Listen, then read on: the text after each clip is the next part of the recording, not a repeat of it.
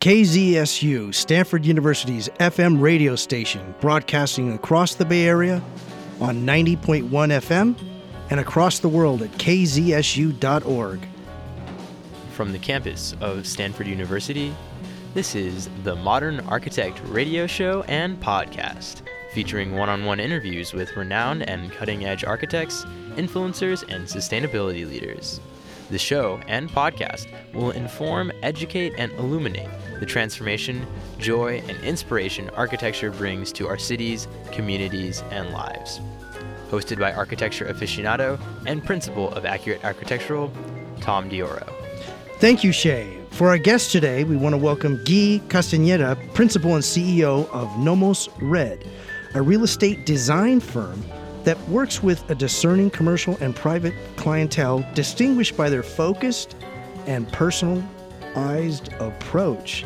Hello and welcome, Guille. We're so honored and glad you've chosen to be on our show today. Thank you, Tom. I'm very glad to be here. I'm a fan of your show, so thank you for inviting me. Thank you. Guille, please tell us a bit about the emergence of real estate design and how we're likely to hear more about it now and in the future. So first, I would start by saying, what is real estate design? So a very smart friend of mine helped me come up with this, and it's a definition I think really contributes to what we're doing. And we think real estate is optimizing the value of commercial and residential projects through strategic design to enhance the ROI and financial outcomes while contributing to the sustainability of communities, cities, and lives. And wow. when we say all this, it's a mouthful. But when yeah, we say all is. this, what we're truly meaning is we are passionate building designers. We are out there in the world, and we're trying to see how we can make communities better, how we can work on making communities better through enhancing those buildings. And when we say strategic design, is everything we've learned so far by working on the most important designs, almost the most important designs in the world.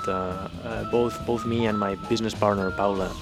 Everything we've learned so far and everything we've been focused on for the last years is trying to apply that to a little bit of a smaller scale, residential and commercial projects that we find, trying to see how we can enhance those and how we can contribute, helping people just realizing what they want to do with their projects. Wow. So how do they approach you with what they want to do? Do you approach them or kind of both? Okay, so when we created the first real estate design firm here in California, our main goal was trying to solve a problem that we found here. We moved to California from London. We were working there in some big architectural practices. While I was working for Foster & Partners, and Paulo was working for KPF. I was working on the design of the Apple campus. I was part of the design team of that project. Awesome. And when we landed in Cupertino, we were expecting to find one of the most innovative places in the world. And we were expecting to find a big, sophisticated community that was happening. That sophistication happening not only in technology but also in the other areas. And okay. When we came here and researched and saw the construction that surrounded us, we found out that sophistication and that innovation wasn't really translating from the technological world to the residential and sometimes commercial world. Okay.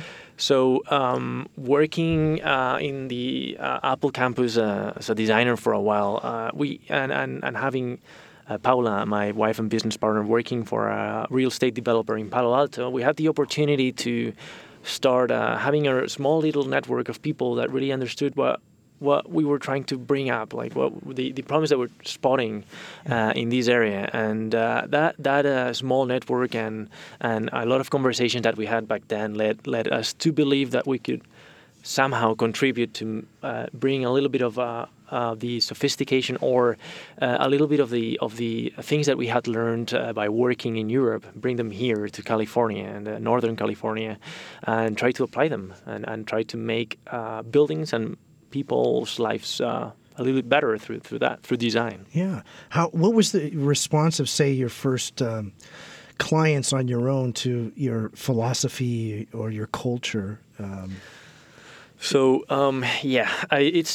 it was hard because what we're doing is not common. Like we're trying to do modern design, actually very modern design here in California, and modern design is very expensive to do if the industry is not ready to do modern design. And the first response from the first clients we contacted, we were dealing with was, "Oh, this is going to be very expensive."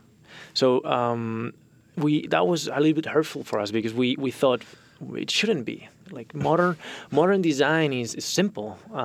It's true that there is a lot of working hours behind every single detail and every single factor that goes into a modern project. But actually building those projects shouldn't be more expensive than saying a crafted building, like handcrafted residential house that you can see out there with tons of moldings and yeah. Nice. So my perception of the modern is it perhaps the clean lines and the simplicity of it makes the those who aren't experienced with it view it as so clean and so streamlined that it must be expensive. What do you think contributes to their perception that it is more expensive than a traditional built home? Yeah, I think people that do modern buildings end up spending more into those projects and end up being like, they're usually flagship projects and there's usually more investment into those projects. But that investment doesn't necessarily come from the cost of the actual building. It comes from extras, you could say, like bonus features that are introduced into those buildings. Also, I think that since the small number of previous modern projects that you can see, the examples that you can see in this area, are out there. People have been perceiving those projects as being more expensive because what I was just mentioning before, the industry is probably not adapted to modern design, and the process of building a modern project today entails a lot of time, a lot of labor, a little bit of training on the building side, and a lot of design working hours that are directly translating into a little bit of bigger upfront costs. So, for example, I'm by doing a modern project, I'm working on details that look simple, as you say, but have a lot of working hours behind them, and someone's got to pay for that. So that is an upfront cost that people see not as assumable as other costs, such as comparable costs, such as the cost of a designer doing a traditional building. Okay. Now, I love the space that you, in essence, have created, the emergence of real estate design. And I know you said a mouthful a bit about it, but can you say it again so our listeners can understand, what is real estate design? I know you first said it, but simplify it for me, please. Yeah. So what real estate design is trying to create value or increase value on buildings through strategic design, and while doing so, enhancing the return on those buildings, but also enhancing the communities where those buildings are located, and therefore the lives of the people that inhabit those communities. So that comes from the fact that when coming to California, there are a lot of hurdles in the design world. We found there were a lot of hurdles, and we were trying to find a way so that we could impact the most in the quickest way. And real estate design was a conclusion to our problem that we thought was a conclusion that was solving that problem fastest. And yeah. So right now, for example, with the work we're doing we're trying to create a development firm that is doing modern design, modern real estate design. We're trying to develop our own projects, and while doing so, we're trying to achieve what we're calling like modern rational design, and that means modern design at a rational cost. And we're trying to convince people that modern design doesn't necessarily need to translate into more expensive products, and we're doing so by trying to collaborate, trying to come up with collaborations and partnerships that can help us make the construction processes more efficient. And by making them more efficient, they will need less labor on the field, and they will need and you will leave a lot of the inefficiencies of the construction industry out of the equation, and then it will allow you to get to high quality products at a rational cost. Okay. How are some of the builders that you have worked with? Have they adopted to your process? Yeah. So this is an interesting question, because when we set up the real estate design firm, and when we did started our first development, we started meeting with builders. Builders was the biggest hurdle we found on the way. It's a very big and complex community, and they're very, very, very busy. So builders today in Northern California are incredibly busy, and by being busy, they're less available to learn new things and to learn new ways of building. So our first 6 months actually of relationship with builders ended up being lots of interviews and lots of meetings and lots of coffees with people that were really interested in our design, but found themselves losing a little bit of that interest while we were trying to tell them what we were trying to achieve, while we were introducing them to the partnerships that we were engaging with, while we were showing them the construction systems we wanted to use. All the learning involved in those partnerships was translating into a less interesting product for them. So we kind of arrived to the conclusion that we needed to make it attractive to builders in a way that it was attractive for them to learn how to build what we're trying to build. So we were very lucky then, because we found a great company that is doing a very innovative thing. It's bone structure. They're doing light gauge steel structures in a modular fashion, and what they're trying to do is energy efficient frames in very little time, very flexible, and in a way that you can achieve a lot of different designs quite efficiently. So when we met them, they had the product that was very scalable, as I just said, and that allowed for builders to look past from our first project, and that allowed them to be more interested in what we were doing. So that partnership got our possible partnerships with builders to be a little bit easier, and we actually ended up, one of the contractors that was hesitant to work with us ended up being super interested in approaching our project that way, and ended up meeting Bone Structure and ended up getting trained by Bone Structure to do their system, and by getting him engaged in that way, we managed to get him engaged with the other partnerships that we're bringing in place and the other construction processes that we're building. Yeah. So right now, for example, this contractor is called Millennium Builders, and they're getting trained to assemble one of the best window companies in the world. They have window frames with zero tolerance. They're minimal frames. They're basically what they're trying to do is the frame is almost invisible. They're trying to invisible frame. Yeah, it's not invisible in a way that you can't see it, but it's so slim that you actually can't see it from the distance. And it's so elegant and prime. Excellent. that it's really something different. So this contractor is getting trained on that, and we're doing something exciting. Great. You're listening to The Modern Architect, KZSU Stanford 90.1 FM. The California State Parks Foundation is the only statewide independent nonprofit organization dedicated to protecting, enhancing, and advocating for California's state parks. With ever-present budget cuts threatening our parks from the Oregon border to Oceanside, the foundation needs your support more than ever. There are many ways you can help. To learn more, or to make a much-needed donation, go to calparks.org. That's calparks.org. Thank you. We're talking today with Guille Castaneda, Principal and CEO of Nomos Red. a distinct and discerning real estate design firm headquartered in beautiful Half Moon Bay, California. Guy, we were speaking of the not invisible window, but describe it. Yeah, so we're talking about the minimal frame windows by Panorama. Okay. Ending with an H, like Okay.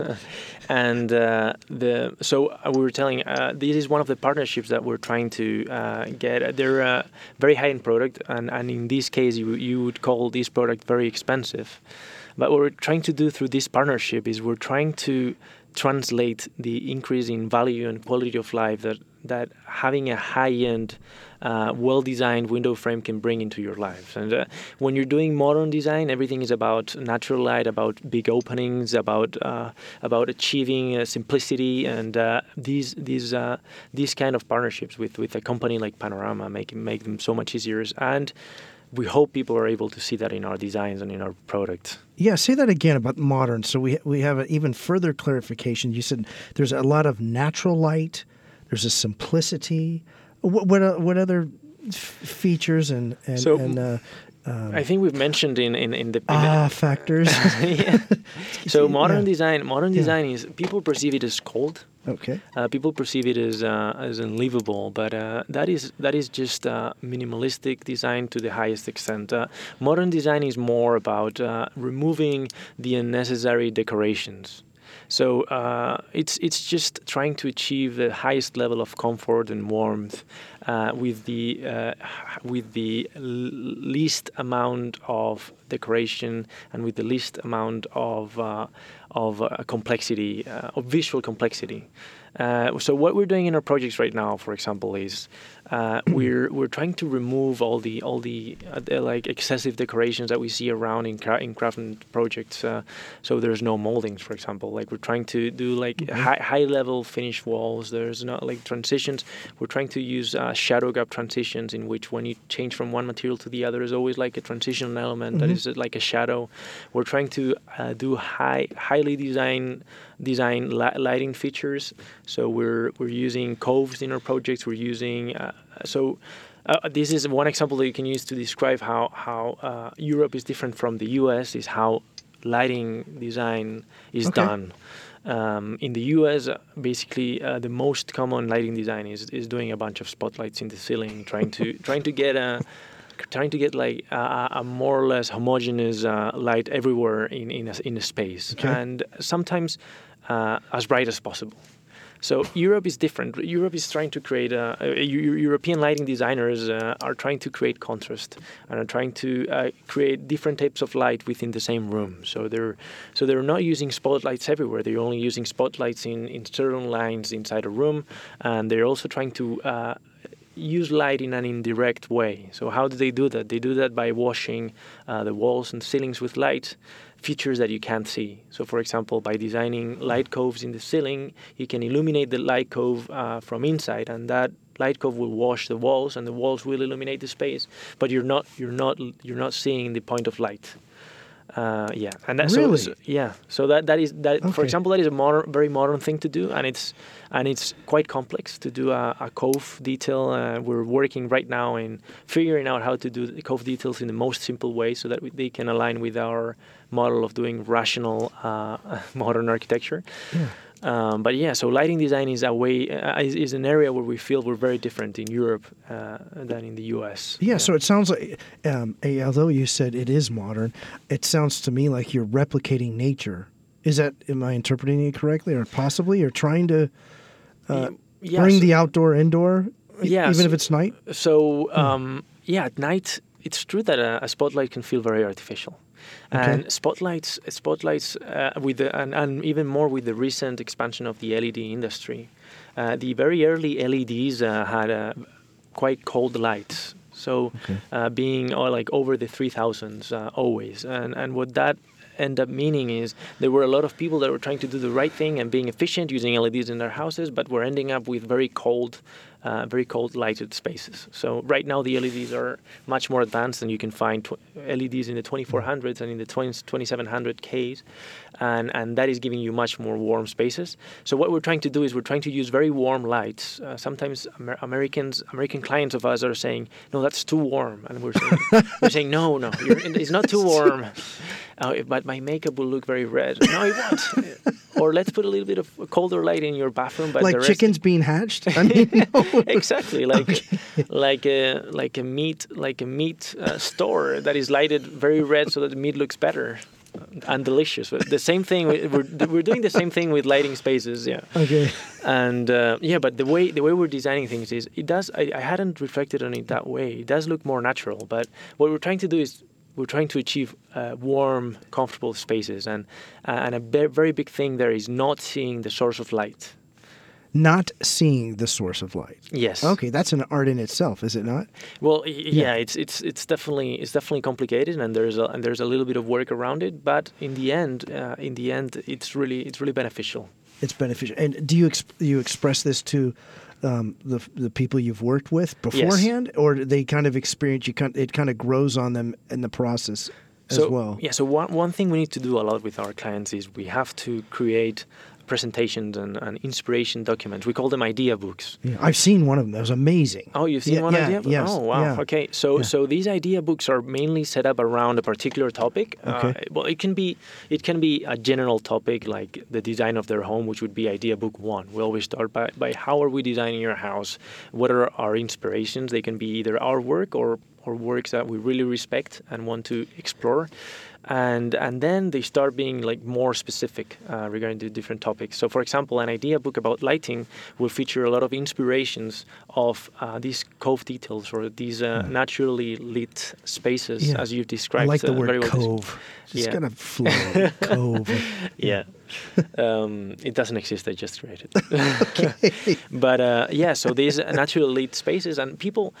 We've had different types of reactions. People that can be very risk averse can say, no, I actually don't want this. Put a bunch of spotlights in the ceiling, please.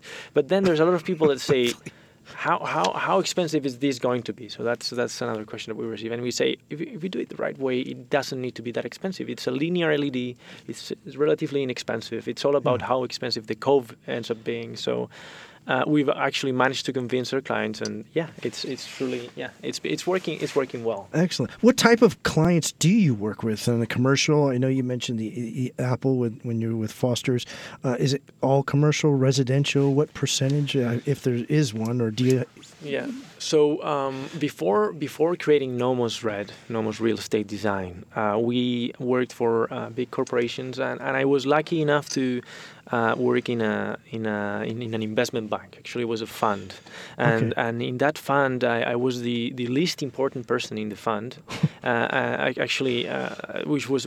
was lucky because that exposed me to a lot of things that no one wanted to do, but were actually very useful to me. And one of those things was exploring the motivations behind investors, like what they wanted to see, because by creating presentations for those investors, we needed to focus in what really rang the bell for them. Yeah. So that gave us a lot of exposure into what corporate investors are looking for, and what to look for in design strategies and capital expenditure strategies while investing in buildings. What to look for so that it really returns a real value. Yeah. So that was a very lucky. A lot of people would say that as a designer I'm ruined because I've worked in a bank, but that gave me a lot of exposure. That gave me a lot of exposure to the investor world, and that is not as mean as it sounds in the design world, and it's actually very rational, and everything is based on proven facts and on an experience and collective learning. So that exposed me a lot to how corporate investors think.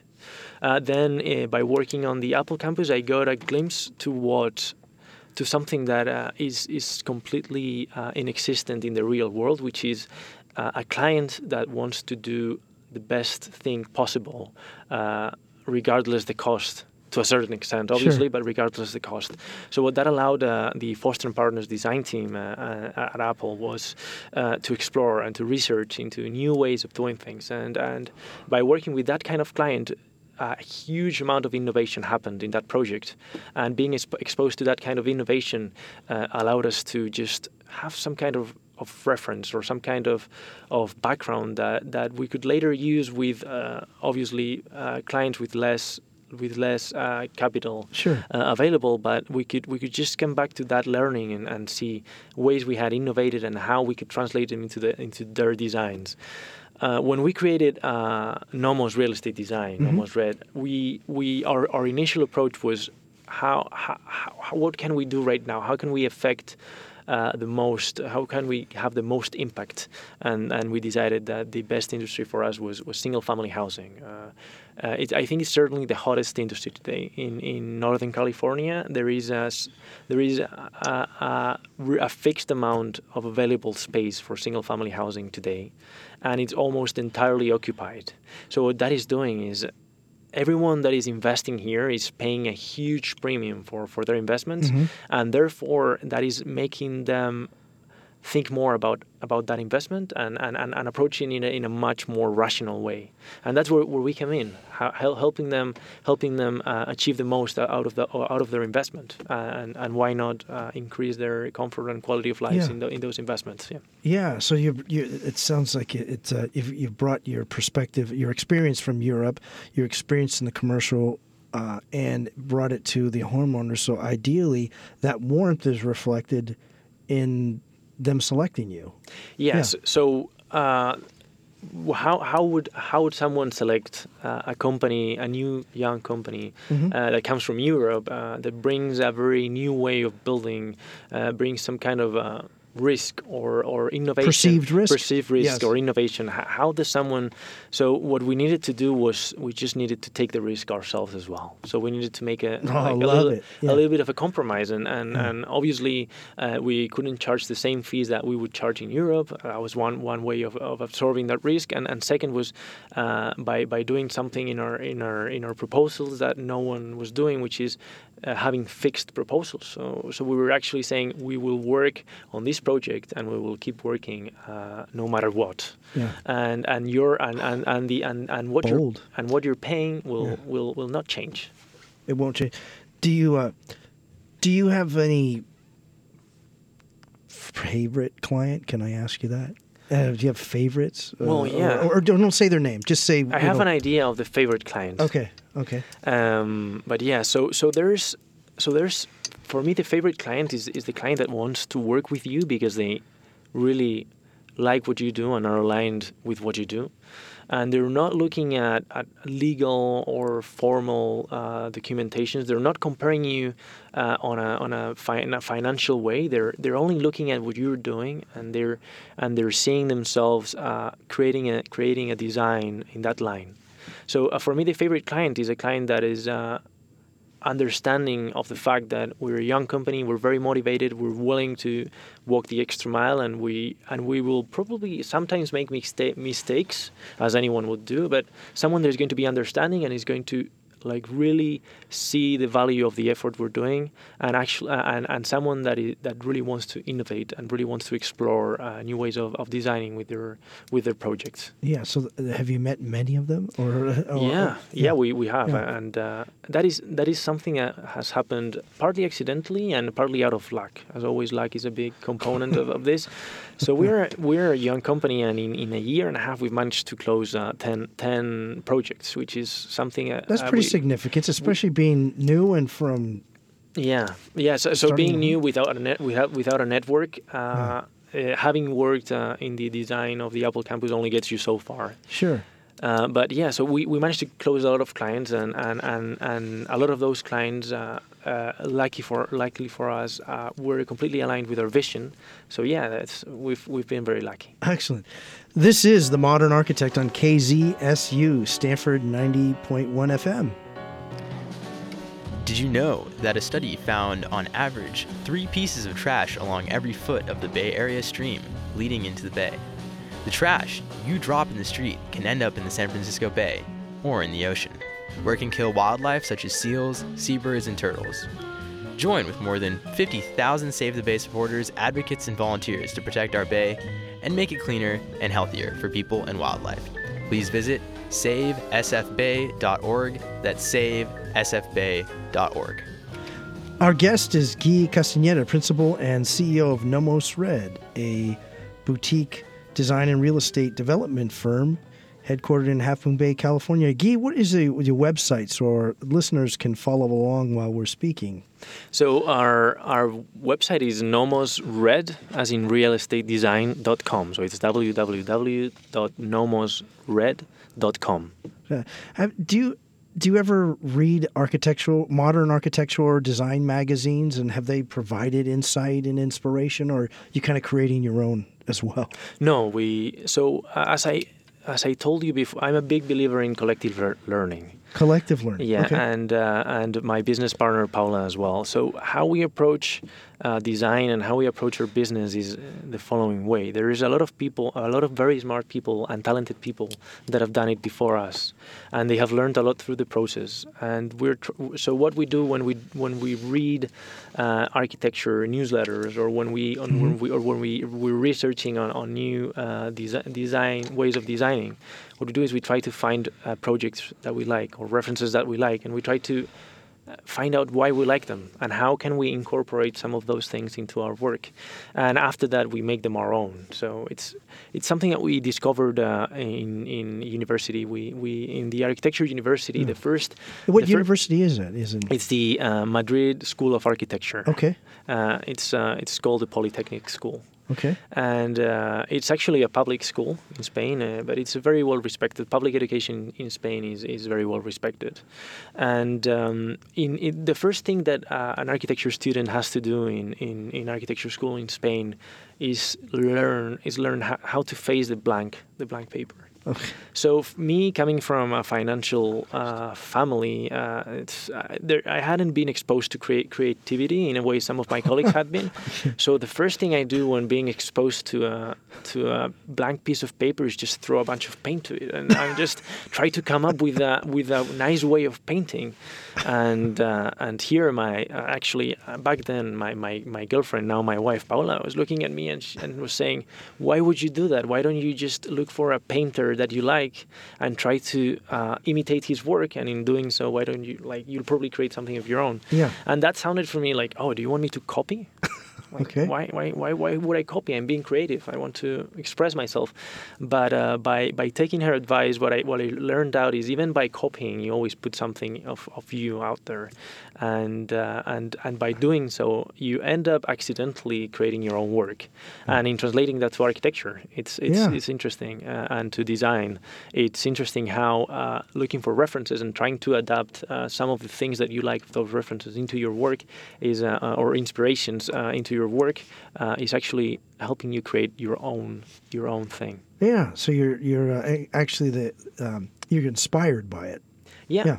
We're totally inspired, and we're not afraid we're not afraid or ashamed of going out there and seeing the work of architects and designers that we respect, and trying to learn as much as we can from what they have done. Yeah, very good. So, and do you also incorporate landscape architecture into your? Do you do it in house, or do you have my father-in-law is a very good architect in Spain, and he always says trees are the makeup of buildings, and it's the biggest truth. We're probably going to design things that aren't what we expect them to be, and when that time comes, we'll just cover them with trees. No, and by saying this, I wanted to emphasize on the fact that if you're doing architecture and you're not focusing on landscape design, you're losing a huge opportunity, which is putting makeup on your buildings. It's like you asked your wife to go to a very sophisticated event with you without makeup. Okay. She can do that, though. My wife can't. Oh. My wife can as well. All right. What are you implying?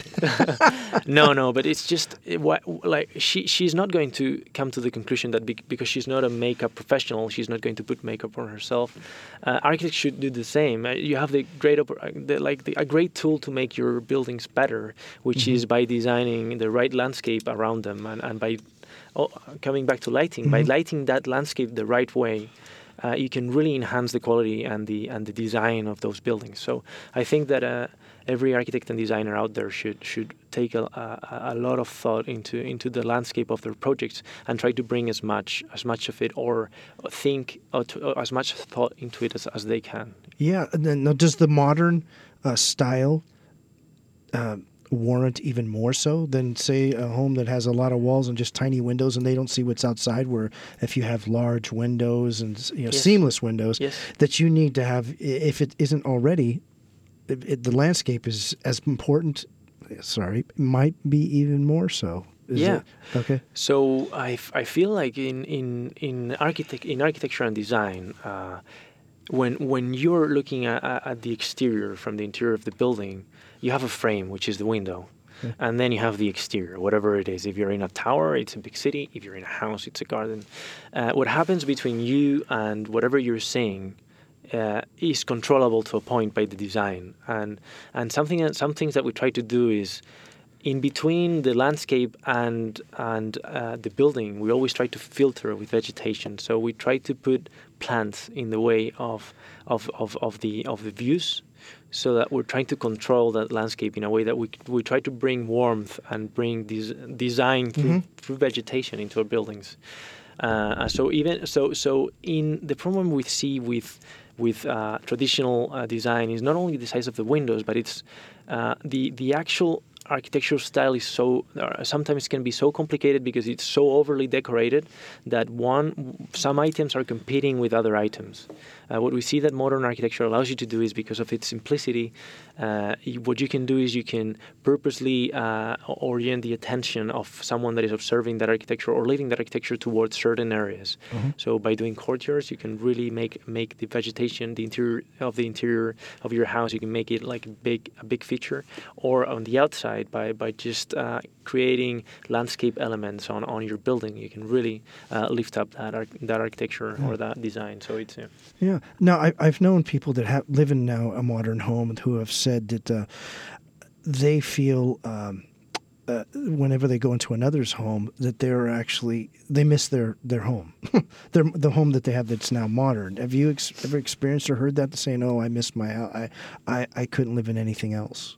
Once they have the windows and the exposure and the clean lines, that they just feel like it's a lot more comfortable than they originally thought. Do you experience your clients say the same thing?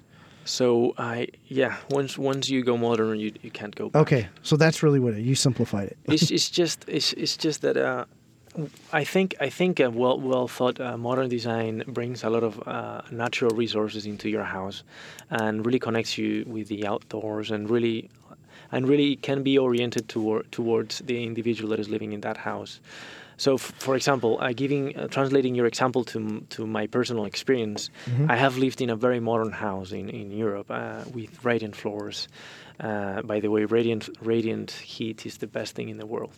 Yes. And anyone should explore what it is and just figure out if they want to introduce them, even in traditional designs. Yeah. Why is that? Why is it so? Because much more so than the. Because basically, you need to control the temperature of the inside of your building, and the way we usually do this in America is by forced air. So in doing that, what we're doing is we're putting a bunch of hot air in winter into a house through normally small grills. We're just throwing a bunch of air into those, and we're affecting the comfort of the inhabitants to create comfort for those inhabitants. We're actually incurring in a contradiction. Yeah. So what happens in my house today, which doesn't have radiant, I'm renting a traditional house today.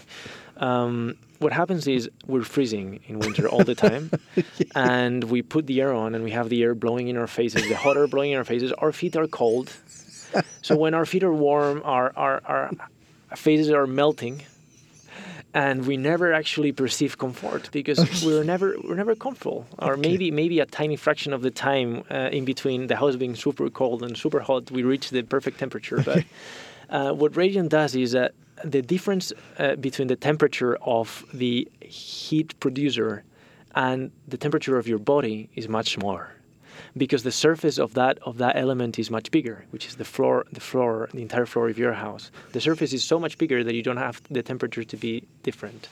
So, I don't know why you're laughing at this. This is I keep envisioning the Flintstones house. What you're saying? So are we living in Flintstone? And actually, that might be more efficient. It's rock. But anyway. So that's why I'm laughing at the description of the face being blown. I'm going to confess, my mom didn't let us watch TV when we were young. Oh, really? Yeah, our youth was ruined. So but how did you know the Flintstones were even on TV? Well, it's I don't know. I think I imagined it one night when dreaming. Okay. No, but radiant floor is the best. So if you can make an investment in a place where you need heating in the winter, if you can make an investment on your house, I would advise you to strongly consider radiant. It's not that big of an investment. It will save you money in the long run by reducing your energy bills every month, and your comfort will increase dramatically. Yeah. Well, what would your clients think of your work? I mean, have they ever told you? Is there a theme that they say, Guille, it's just wonderful. Guille, that's terrible. I mean, no, I'm just kidding. What is their response when you've completed a project for your clients? So our clients so this is something that we're very lucky with, and they're very grateful.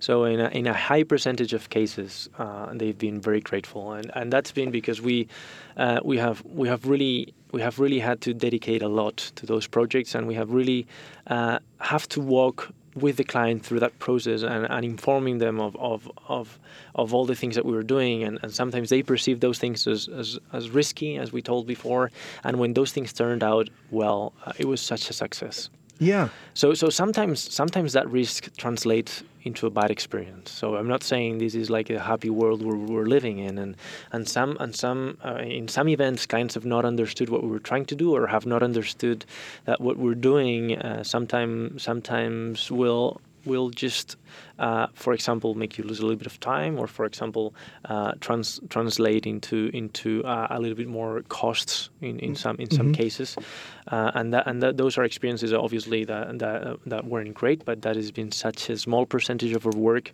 that we truly believe in what we're doing, and it's bringing us so much joy to us that people are grateful for that. Excellent. Now, speaking of joy, when you have when your clients approach you about a project, do you consider the community around as well, or is it no? Because you just say, hey, we're building, and that's it. We do consider the community around, but not in a way that is normally done here. Okay. In the U.S. Is there an advantage to that?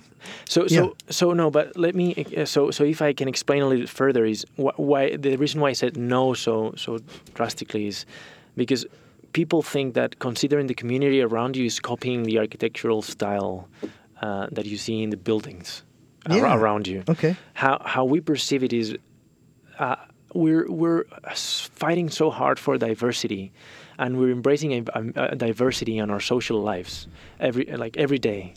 We should do the same with buildings, and just imagine a city with only one architectural style. Oh, imagine how dull or boring. And have you seen some of those cities? Do you mean are you currently living in one of those cities? Yeah. Okay. Yes, I am. Yeah. And it's and obviously having a similar style in buildings creates some kind of a beauty, but you need diversity because you need to create diversity in the people that are experiencing those cities, to increase their quality of lives. So why do I say no so drastically? I don't want to incur in the mistake of, because I'm building in a traditional neighborhood, I have to do a traditional design. Mm-hmm. But what I'm obviously going to try to do is, because I'm building in a traditional neighborhood, a modern style will be very abrupt. and will probably become a protagonist. So what can I do to integrate it in that community? And usually what we do is we try to use the same materials that are used in that community. We try to keep our buildings lower in height. We're trying to use a lot of vegetation so that they kind of blend with the landscape. So it's a no and a yes. We do not try to use the same architectural style that we see in that community, and we do try to integrate those buildings so that they're not protagonists or they're not abrupt or a cause of concern for the neighbors around them. Yeah, have you seen what communities other than Eichler are that you've seen modern, where it's block after block after block, yes. with just different? Is there such a place that exists yet? Of big communities of modern designs? Yes. Wow. Other than Eichler. Yeah, other than Eichler. And even, yeah. I think I can't find an example. Eichler left a couple of disciples that did a lot of works in the area, but surprisingly, those disciples just were the last people to perform what Eichler's vision was, which is a modern design at a rational price, something similar with that we're trying to do right now. So no, I think what we've seen is a lot of traditional only communities. We're living in Half Moon Bay, and Half Moon Bay is a tradition. So it's mostly a traditional only community. Yeah. This is The Modern Architect, KZSU 90.1, Stanford University.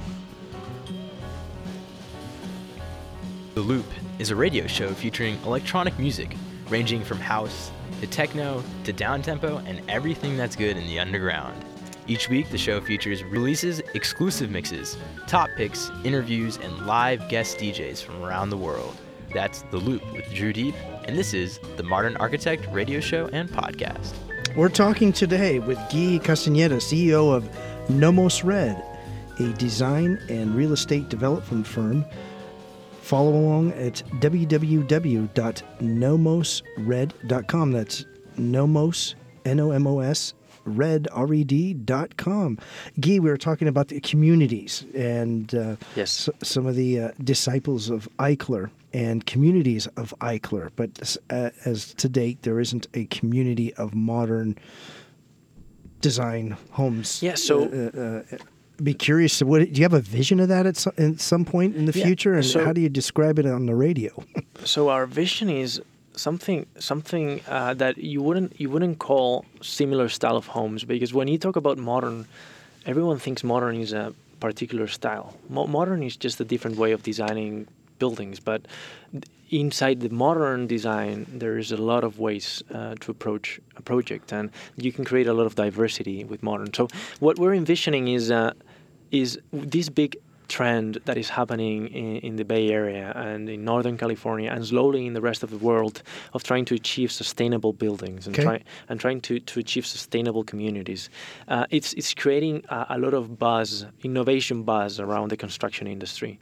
So what we're hoping to do is we're hoping that in creating that buzz around the construction industry, people will start realizing that not only affects the specifications or the materials that you put in buildings, but also their design, and people will start rationalizing and thinking much more about what type of design they want to create, and researching more on similar designs or maybe trying to innovate on designs. And when doing so, what's going to happen is that modern design is going to experience a big boost, and we're going to see a lot of diversity within that modern design. Yeah. Now, Guy, in the green room, I was discussing with you a company, I don't recall the name of it, but they've created very large lagoons.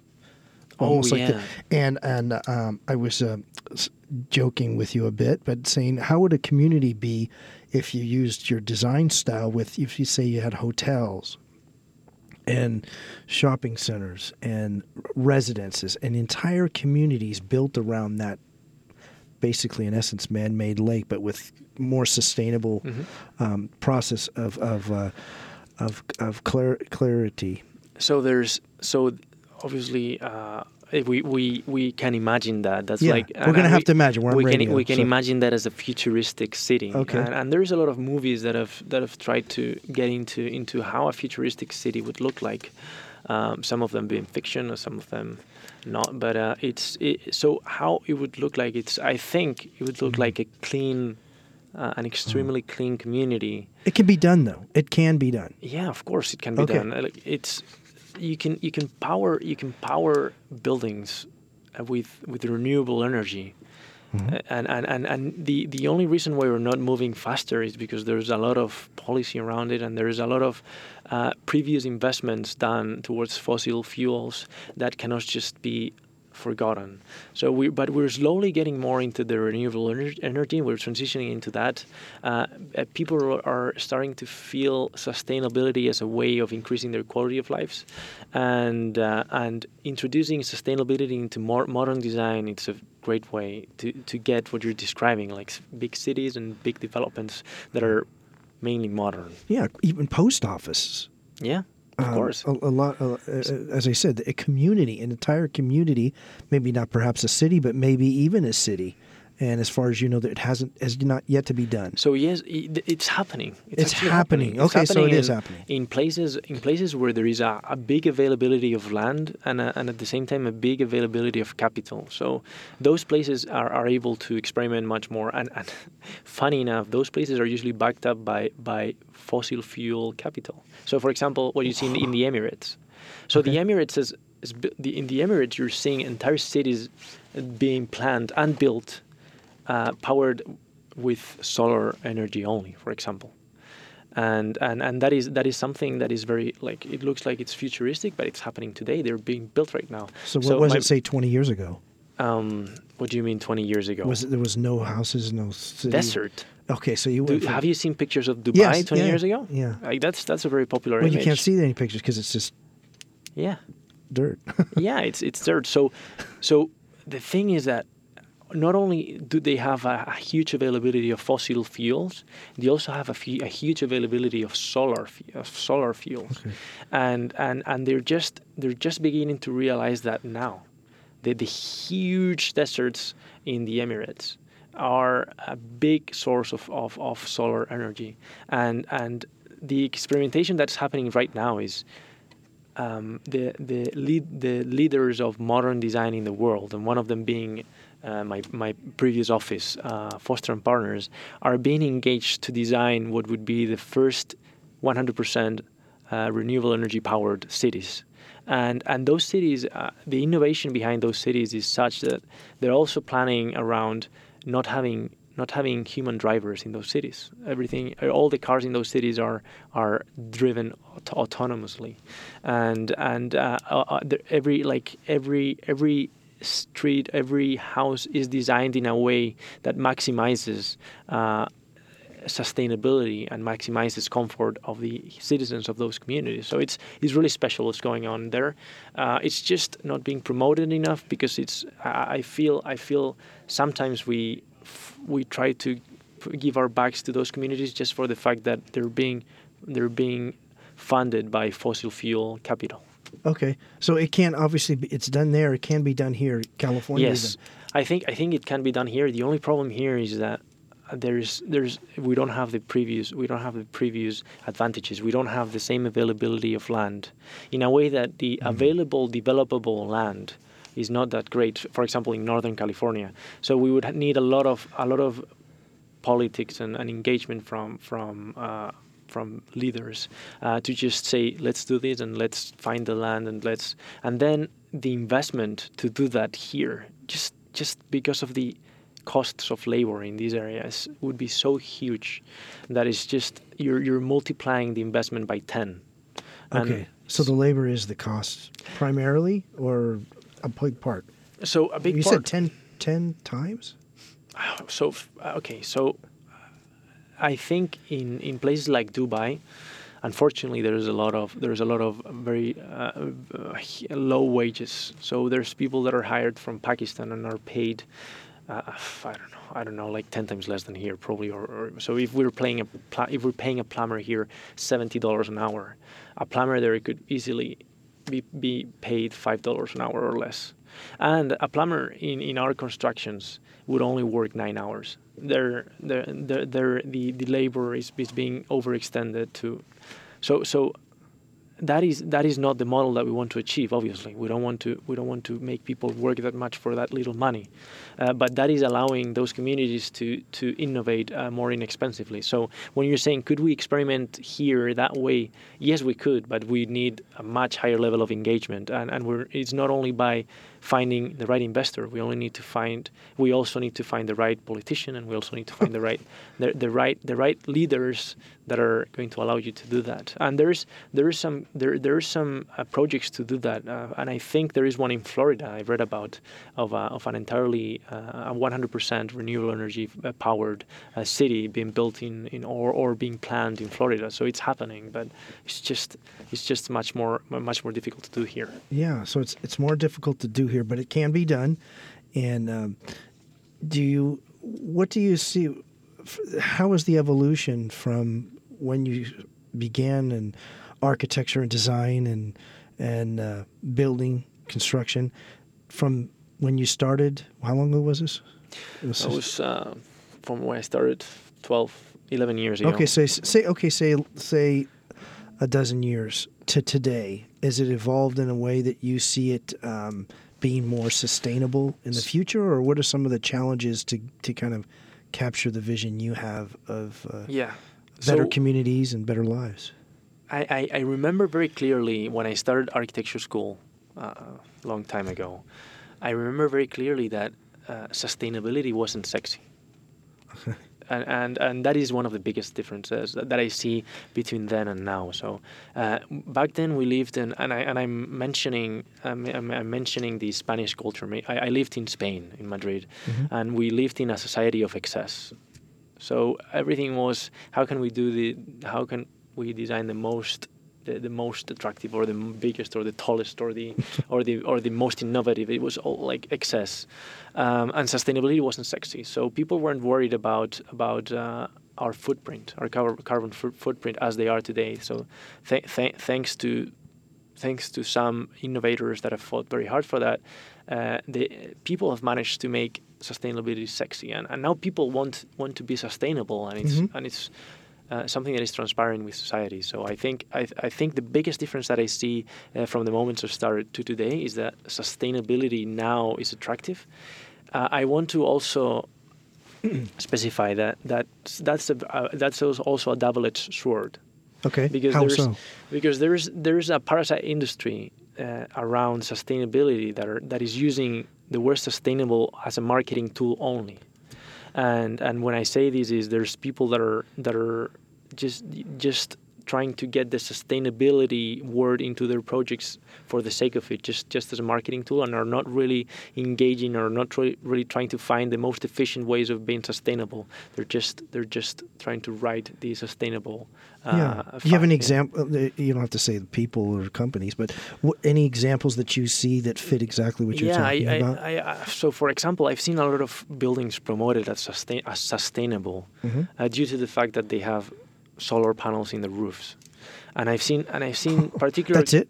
Yeah, and I've seen particular cases of buildings that are, for example, can be all glass, or that are very poorly insulated, that are called sustainable because they have 5 solar panels in the roof. And when you dig deeper into that sustainability, you find out that those solar panels only create 1% of the energy that the building is consuming.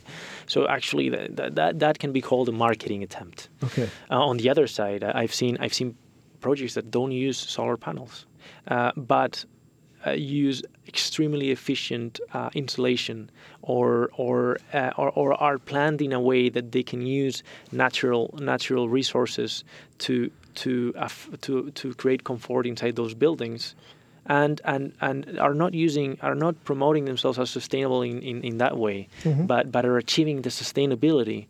And therefore, I think those are really the big players right now. Nice. So you see it here in California. Any other states in particular that you think are really aggressive in, okay, we've had a word here, true sustainability? Yeah. I think that's a hard one, because I think everyone is starting to be very aggressive on sustainability. I don't know if that's just a trend. But I've seen that in California is the only place where our clients have said, when we've told them, yes, this is compliant, this is energy compliant, in other places, people are satisfied by hearing this. Oh, okay, I'm compliant, or my building will get approved. In California, people ask, how compliant? So how sustainable are we being? And can we be more sustainable? Can we be passive? Or can we even... Net zero. Can we even... Yeah. No, not net zero. Can we even create like a positive energy flow? Okay. So can we even create energy? So that has only happened in California. That is something that we have never seen. Yeah. Guille, it's been a pleasure and honor having you here today. Thank you so much for returning as one of our guests. We're honored. Yeah, thank you for inviting me. It's such a pleasure and a lot of fun. You've been listening to The Modern Architect. I'm Tom Dioro. Our guest today has been Guille Castaneda, Principal and CEO of Nomos Red, a boutique design and real estate development firm headquartered in beautiful Half Moon Bay, California. We've been talking today about the emergence of real estate design and high-profile residence and commercial projects Guille has completed in the last few years. For more information, please go to www.nomosred.com. That's nomosred.com. Join us again next time when we welcome another outstanding architect, building influencer, or civic leader committed to positive and sustainable cities, communities, and lives. The Modern Architect is recorded at Stanford University Studios in Palo Alto, California, and is a production of KZSU Radio. The producer is McGregor Joyner. Recording engineer is Akshay Jaggi. Assistant engineer is Michael Longoria, and we're all assisted by Bryce Carter. Production manager is Akshay Jaggi, and the executive producer and host of The Modern Architect is Tom Dioro. Thank you for tuning in to another episode of The Modern Architect.